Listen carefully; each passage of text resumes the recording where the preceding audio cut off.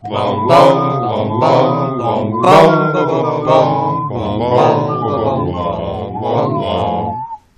back to our podcast within a podcast, pottering around the restricted section of Mangum Reads. We are three muggles who only get books for Christmas. My name is Sarah, and I am joined by my two intrepid co-hosts, BJ and Spencer. How y'all doing?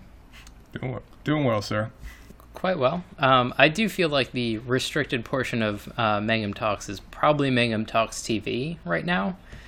I did say specifically Mangum Reads. I don't have any accountability for that corner of this media empire. Yes. Yeah, I didn't know what I was getting into when Lee said, we should watch the show Succession. It's a fun comedy. I was like, okay, I know nothing about the show, but I'll take that endorsement and say that's ready for air. And I should have done some Googling before I necessarily said that.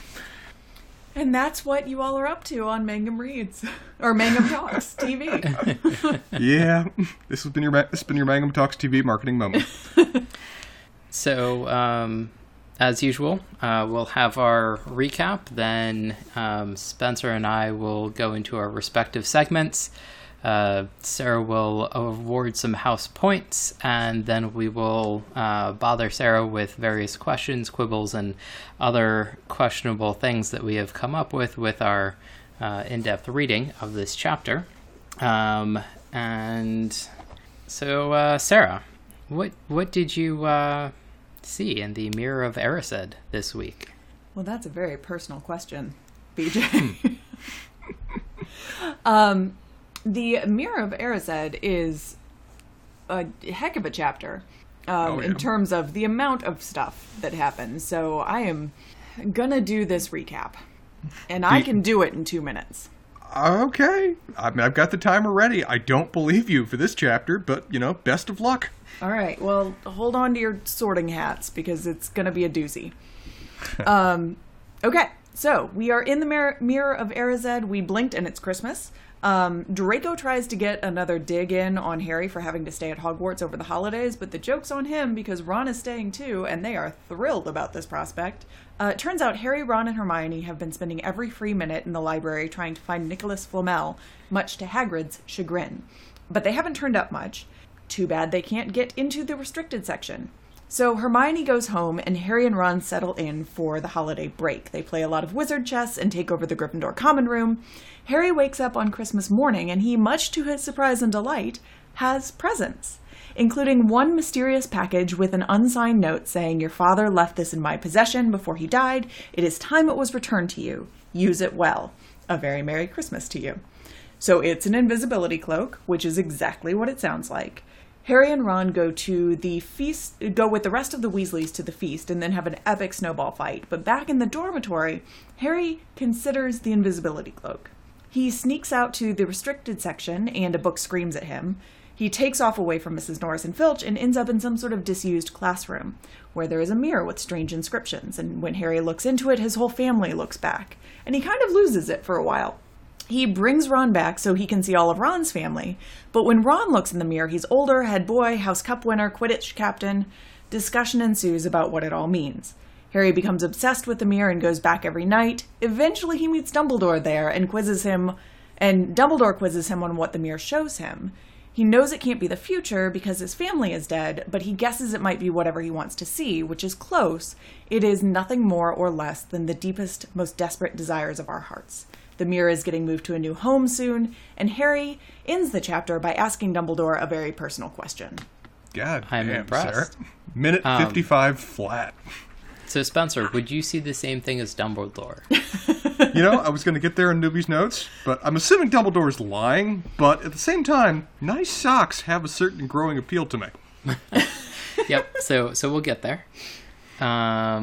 So, again, for this chapter, I think most of what I have is it was a bad play on words, and it's kind of maybe Harry is kind of Spencer-ish and just didn't put two and two together and get four, which I guess is understandable. The idea that Erised might mean desire. Yeah. And that was kind of like an okay, whatever. There are a bunch of other things in this chapter in terms of words that I'm vaguely familiar with and sort of fun things to talk about. I didn't know what chipolatas were. They're apparently fried French sausages, and that's an actual thing. And I feel like I'm a little bit sort of behind on my food knowledge, not having known this. I literally only knew that from the amount of British television that I watch. I feel like I watch a lot of British television, but maybe, French sausages coming up are a little bit less common. I have only encountered them, I think, once, and it was in a sort of 70s TV show. Oh, fair enough. So crackers, and specifically wizard crackers, but crackers in general being a Christmas thing was something that I kind of forgot about until I read the rest of the paragraph. Like, this is like a thing in the UK. And I'm actually kind of amused that this made it into the American version of the English book because so many things obviously didn't, and then there were like translations and transmogrifications, like the title of the book, which I don't know, I have quibbles and qualms with, but we're just going to ignore that. But basically crackers are these things that you pull apart that have entertaining things inside, sometimes puns and jokes and other little things. It's apparently like a major UK thing. So my family does them every year at Christmas. Okay. I had never heard of them. I literally assumed when I read this that these were Ritz crackers that were magical and somehow exploded. Until I then Googled and went, oh, that makes remarkably more sense. It isn't magical, they're just a thing. Yeah, no, you need to watch a lot more Top Gear. The non-magical version of them always have paper hats in them, some sort of small toy or game, and a riddle or a joke. It's like a Kinder Surprise, but with a lot less choking and a lot less chocolate. And you always have to pull them apart with someone else, and you're usually a little tipsy when you do so. So it's very fun. A few years ago, my family... So you're saying Harry Potter's really drunk doing this? I think that they have had a lot of sugar at this point, and I think it's essentially the same thing for them. Fair enough. I have my own theories about Professor McGonagall and Dumbledore. Yeah.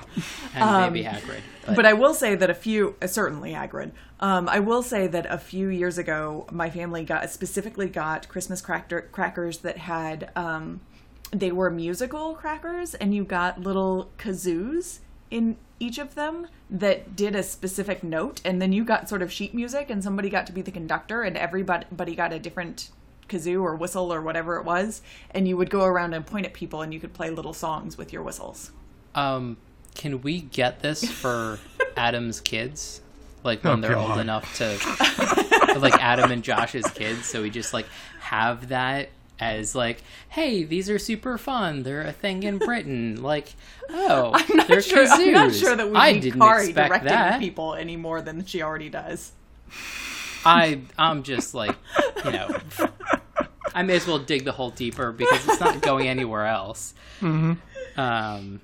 So I thought like there were other interesting things in terms of like how J.K. Rowling sort of decides to like talk about things. One of the crazy ones was everybody too full and sleepy to do much before bed except sit and watch Percy chase Fred and George all over Gryffindor Tower because they'd stolen his prefect badge. It's kind of like one of those, on the surface it's fine, but then like you think about it for a few moments and it's just like, wait a minute, if everybody ate a lot, like how are they watching somebody chase somebody all over like a large number of buildings unless everybody else is running? And maybe that's what they're doing, but that also doesn't make sense. Well, they did just say Gryffindor Common Room, right? Gryffindor Tower. Okay. So... Well, then I guess they are probably going up and down the stairs, but you have to return to the Gryffindor Common Room. Right, and it's sort of one of those things that, like, everybody is running around, and it's kind of, like, if everybody had a big meal. Anyway, so that was sort of one of those things, and I feel like this happens every so often, where she wants to convey two kind of opposite things, and as long as you just sort of read it, and you're 10 or whatever, and accept it, it sounds perfect. But this is sort of one of those when it's like, wait a minute, why didn't you have them do that like before the heavy meal, and so then everybody like was just rotund and seated like on a comfy chair or whatever. So well, that's because they had to have a snowball fight before the big meal. So right. Obviously they were busy. Exactly. And it wouldn't make sense like during the snowball fight that somebody would then like steal a prefect badge and then they go running all over the place. It makes much more sense that after like nobody wants to move that it happens. But anyway, so this is sort of like the quibbles about language, but it's just a quibble in a very non sequitur chapter. But it was entertaining. BJ, we're reading a book where there is a textual basis to answer any question with "a wizard did it." Well, but like literally everything wizards do, and one of the complaints that I've had, and I'm willing to give a bunch of leeway to because of the audience that it's intended for, is that whatever fiction you choose should be internally consistent. Sure, that's always a fair point. So this is sort of like the minor quibble there, and with that, I will turn it over to Newbie's notes, and then we can, after points are given, pester Sarah about things. Well, my first point for Newbie's notes is about internal consistency, that the Dursleys are the fucking worst. That is really fucking consistent. The fact that they sent the effort to send a letter with a taped 50-pence piece to it is just... that is art right there. I mean, the postage necessary to send that had to have been substantially worse, but the message needed to be sent how little he meant to them. So, credit where it's due, they are finding new ways to be just vile people. Mm-hmm. So, point there. Point number 2, Hermione is lovely.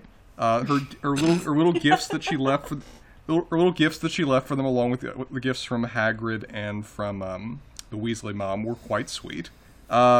The invisibility cloak just offers further evidence in my mind that at some point in the past, Hades was drunk at a bar and Hagrid just stole all of his shit. His dog, he converted the invisibility helmet into an invisibility cloak. This is just wholesale theft that's at play here, and Harry's getting all of it. Really enjoyed seeing an opportunity to see how rounded pretty much all the professors are other than Snape. That we get the opportunity to see several of them let their hair down and just have fun. And seeing again just that Dumbledore is just a bit of a jokester. Seeing McGonagall, smiling and blushing as drunk Hagrid is kissing her was just a really sweet scene to see that these are well-rounded characters that have a lot of different elements to them. I'm going to raise a question once we get to grilling you with things about do all of the professors just permanently live at Hogwarts, but we'll get there eventually. Mm-hmm. The last point, though, is that this chapter really descends well into tragedy. I mean, seeing what affects this Mirror of Desire, Erised, is that how do you pronounce this? Erised? Erised. Erised, sure. Has on Harry, and it's strongly implied has on Dumbledore too, is painful to see. And the book really does a good job of going into what psychological effect this has on Harry, that this is the dark side of your one true desire for someone that lives, in some ways, a painful and neglectful enough life like Harry does, is that this warps him. This is something he can't escape because this is his one true dream. This is the thing that he's always been denied. It's not a situation like with Ron, of where it's something he's always wanted because of certain issues with his family. This is a legitimate void in Harry's life that he can never fill. And now having this slight opportunity of being exposed to it, you just see what just utter drug-like effect that has on him. And that's painful to watch and well done in terms of how it's framed out. And I enjoy the ambiguity that's presented with Dumbledore at the end, of where he's very much commiserating with Harry about this. He clearly knows the pain and danger of this and is removing it from Harry for that reason. Why it was left here in the first place is an interesting enough question. It's almost like somebody wanted him to see it. But I'll be curious to see more of whether it's ever explained what exactly Dumbledore sees, because as much as I very much, have a similar thought when it comes to socks now, in the sense that all of my lovely socks I've had for decades are now either getting left at friends' houses or have reached a state of where rags kind of, look down upon them. I need socks, but I don't believe that Dumbledore's being accurate when he's saying this, and I'll be, very curious to see if we've learned anything more about that. Well, so Spencer, sorry, BJ, but Spencer, I have several pairs of your socks that I can gift you this new year. I'll be up there. I'll bring more socks. I'll wear those socks. I'll leave new socks. There's a tradition that must play out. We have a whole sock-based ecosystem. I loved your comment of, I think it was a couple weeks back, where you said that, Spencer, you've never been to my house, but your socks are here.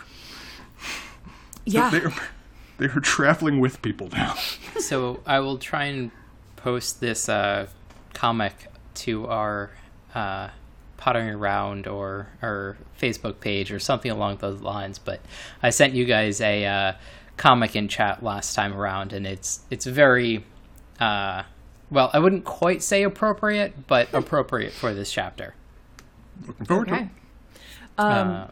I will say, Spencer, to your point, I think one of the things that is interesting about the sort of like the dual visions that Ron and Harry have with the Mirror of Erised, and Dumbledore alludes to it in this chapter, is kind of and they kind of figure it out as well, is kind of the potential tragedy that both of them have from seeing those things, right? The idea that if Ron had not had Harry there to kind of temper his reaction, he could have gone deep into well, I am looking in the future and this is what's going to happen, and now I am obsessed by this sort of vision of myself.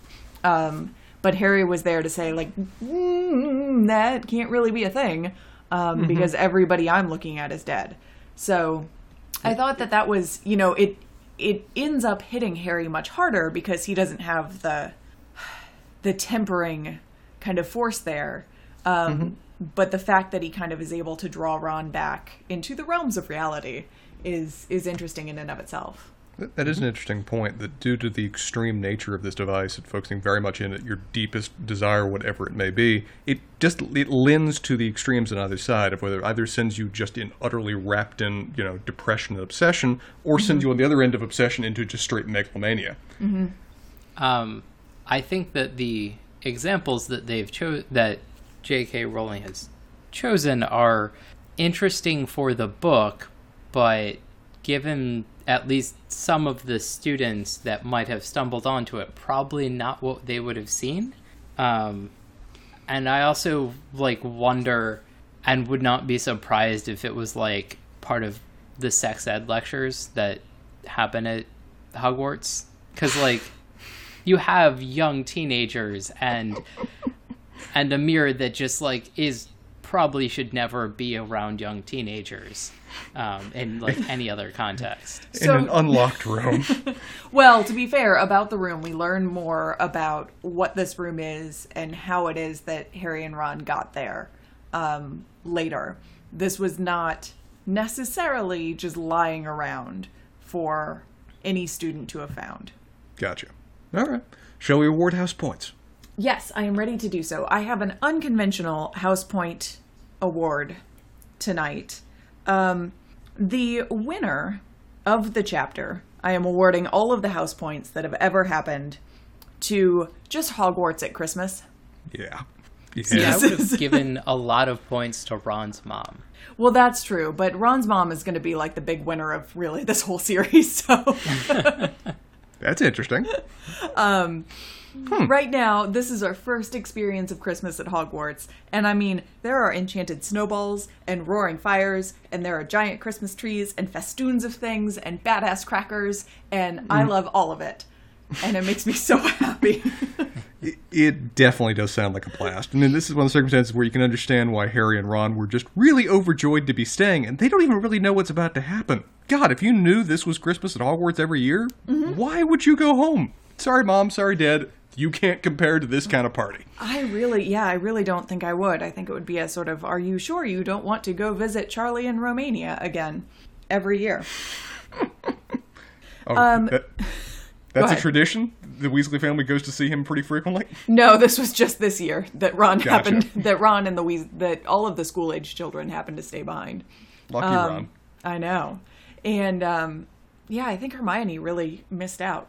So, again, what do you think the percentages are with that? Because I feel like if somebody knew beforehand that, it's essentially an awesome party, I guess you could just sort of go home for, Christmas day or whatever, but I don't know.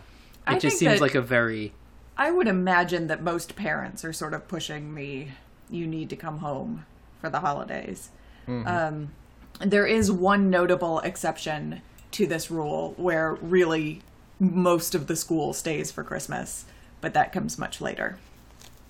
I mean, based on the professors getting drunk off their asses and just having a good old-fashioned time there in front of everybody, it seems almost like this is just mainly a holiday for the professors, and there's just a few students that are left behind to enjoy it with them. Yeah, I mean, I think McGonagall's going to do what McGonagall's going to do. And that's regardless of whether there are students around or not.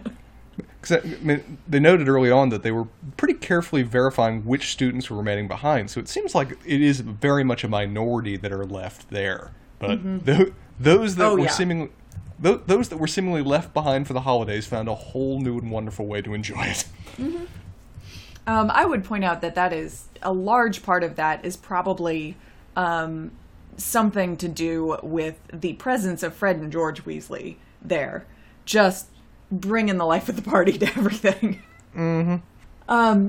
So loser of the chapter, loser of the house points. This was a hard determination because to your discussion of the Mirror of Erised, Spencer, I was having a hard time choosing between Harry and Dumbledore for just the kind of the tragedy of what they were each kind of experiencing or re-experiencing or whatever it seemed in particularly that final moment.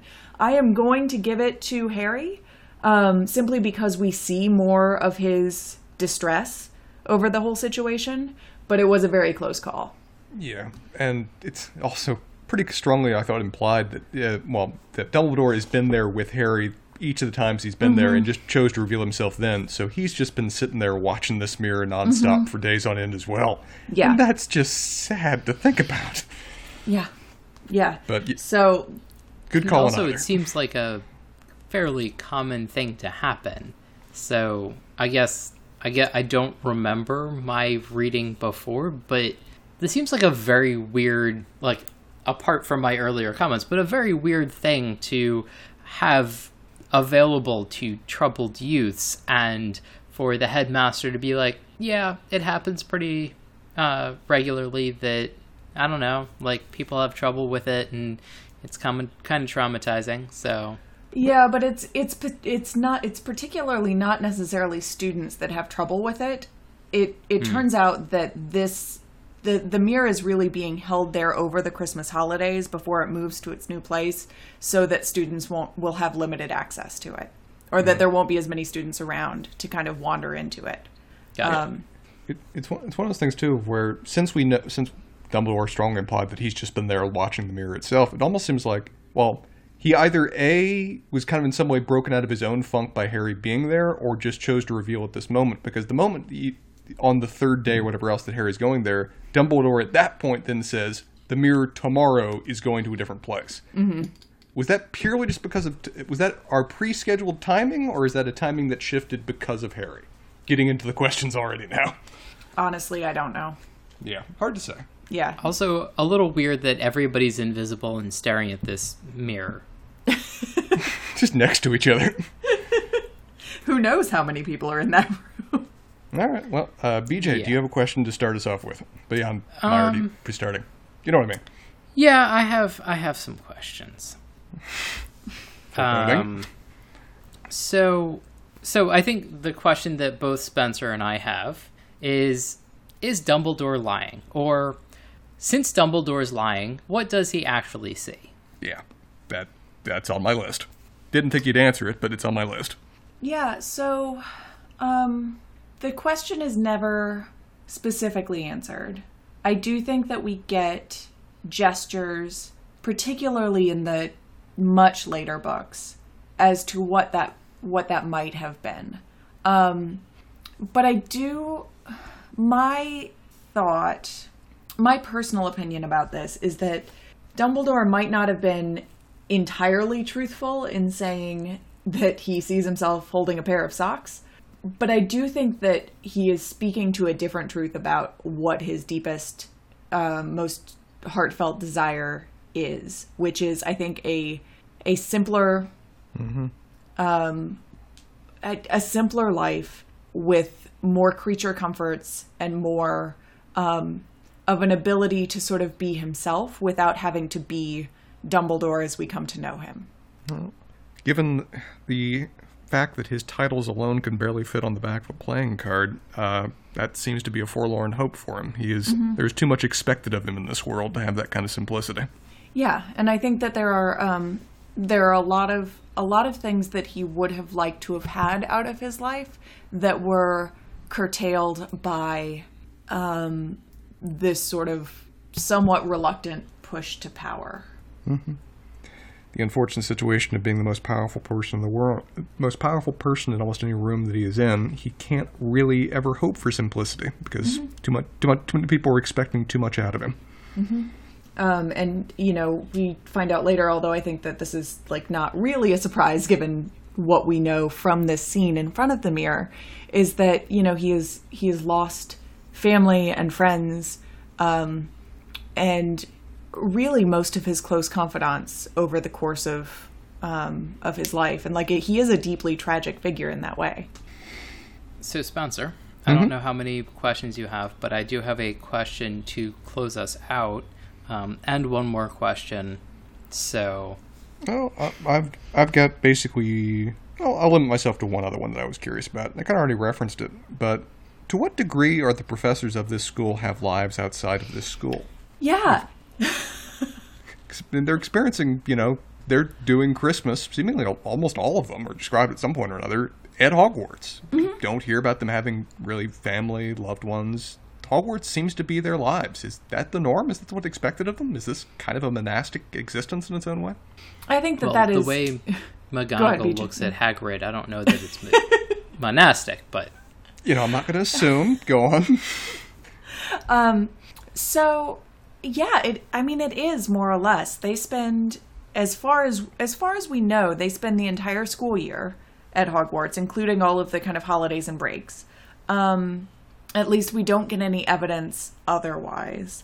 They do kind of weirdly leave during the summer, or at least some of them do, and seem to have other places that they live, but I don't think that's true for everyone. But we do see, in a kind of strange scene, I think in the 6th book, maybe? It doesn't really matter. We see Snape at, his apartment. Which is fucking weird. They have apartments? Divorced parent kind of deal? It feels like that, where really they spend the vast majority of their time, and some of them, I'm sure, spend all of their time at Hogwarts. Some of them go elsewhere during the summer, or at least during the longer breaks, and have kind of rooms somewhere. It's like a very British system. He seems to... All we ever see of Snape's apartment is the fact that he has, a library. And that might actually be the extent of his apartment. So he really lives in a library somewhere. Yeah, maybe. So I guess the response that I would have for you, Spencer, is I feel like this is very much written for an audience, and... Did you think about your teachers existing outside of school before you went to college? I had the interesting situation of where I had several teachers living on my living in my neighborhood, so I just would run into them. So I was aware from a pretty young age that they had lives. But I fully accept your point. Fully accept. But was it just oh God, she's gonna think I'm talking out in class? Oh wait a minute, I'm just hanging out on the street, riding a bike. It's fine. No, I get what you mean. The teachers, through a certain age, exist more as a role than as a person. Mm-hmm. Mm-hmm. Yeah, and that's what we get most of the time here.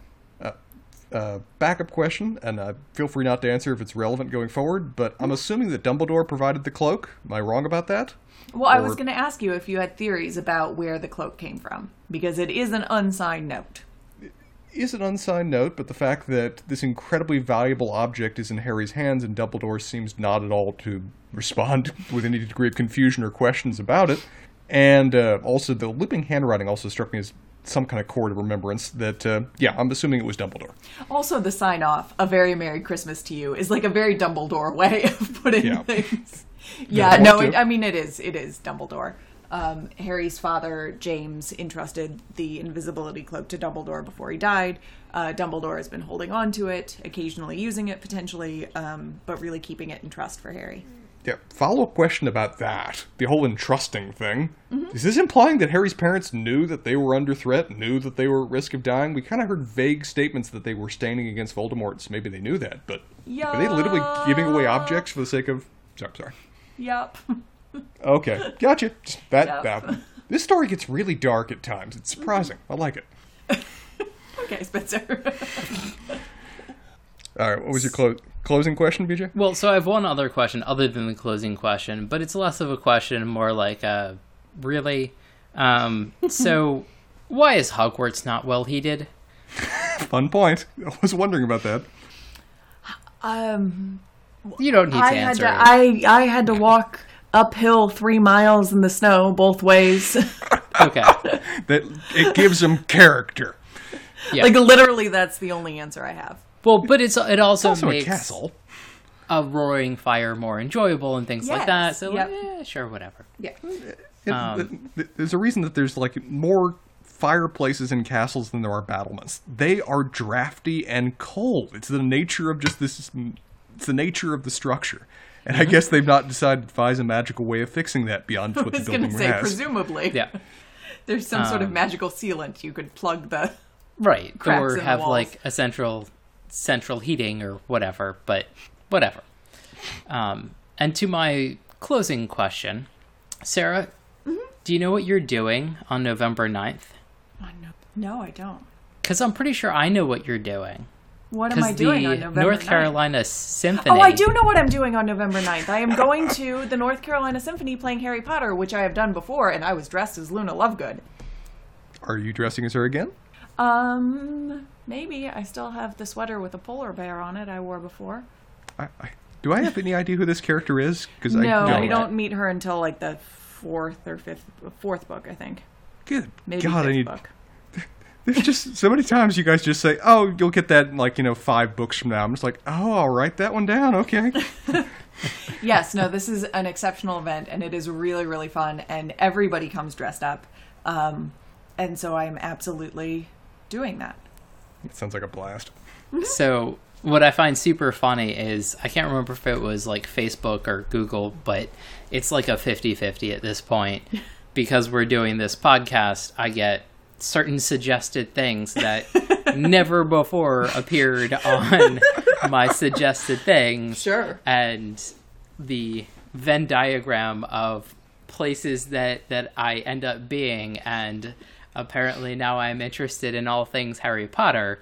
I get a lot of suggestions for random Harry Potter things or activities to do, but one of the things that thoroughly amuse me is, like, Google tells me, like, things that I need to know about Harry Potter, and so I get all sorts of, like, BuzzFeed and Screen Rant, like, these top 10 things that you didn't know about Harry Potter, or these are the 10 best things that Hermione ever did. So...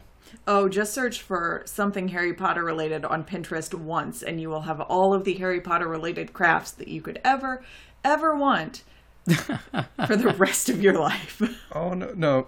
Just signing up for the Wizarding World to take that quiz has made that just very much part of this suggested results I get in my search history now.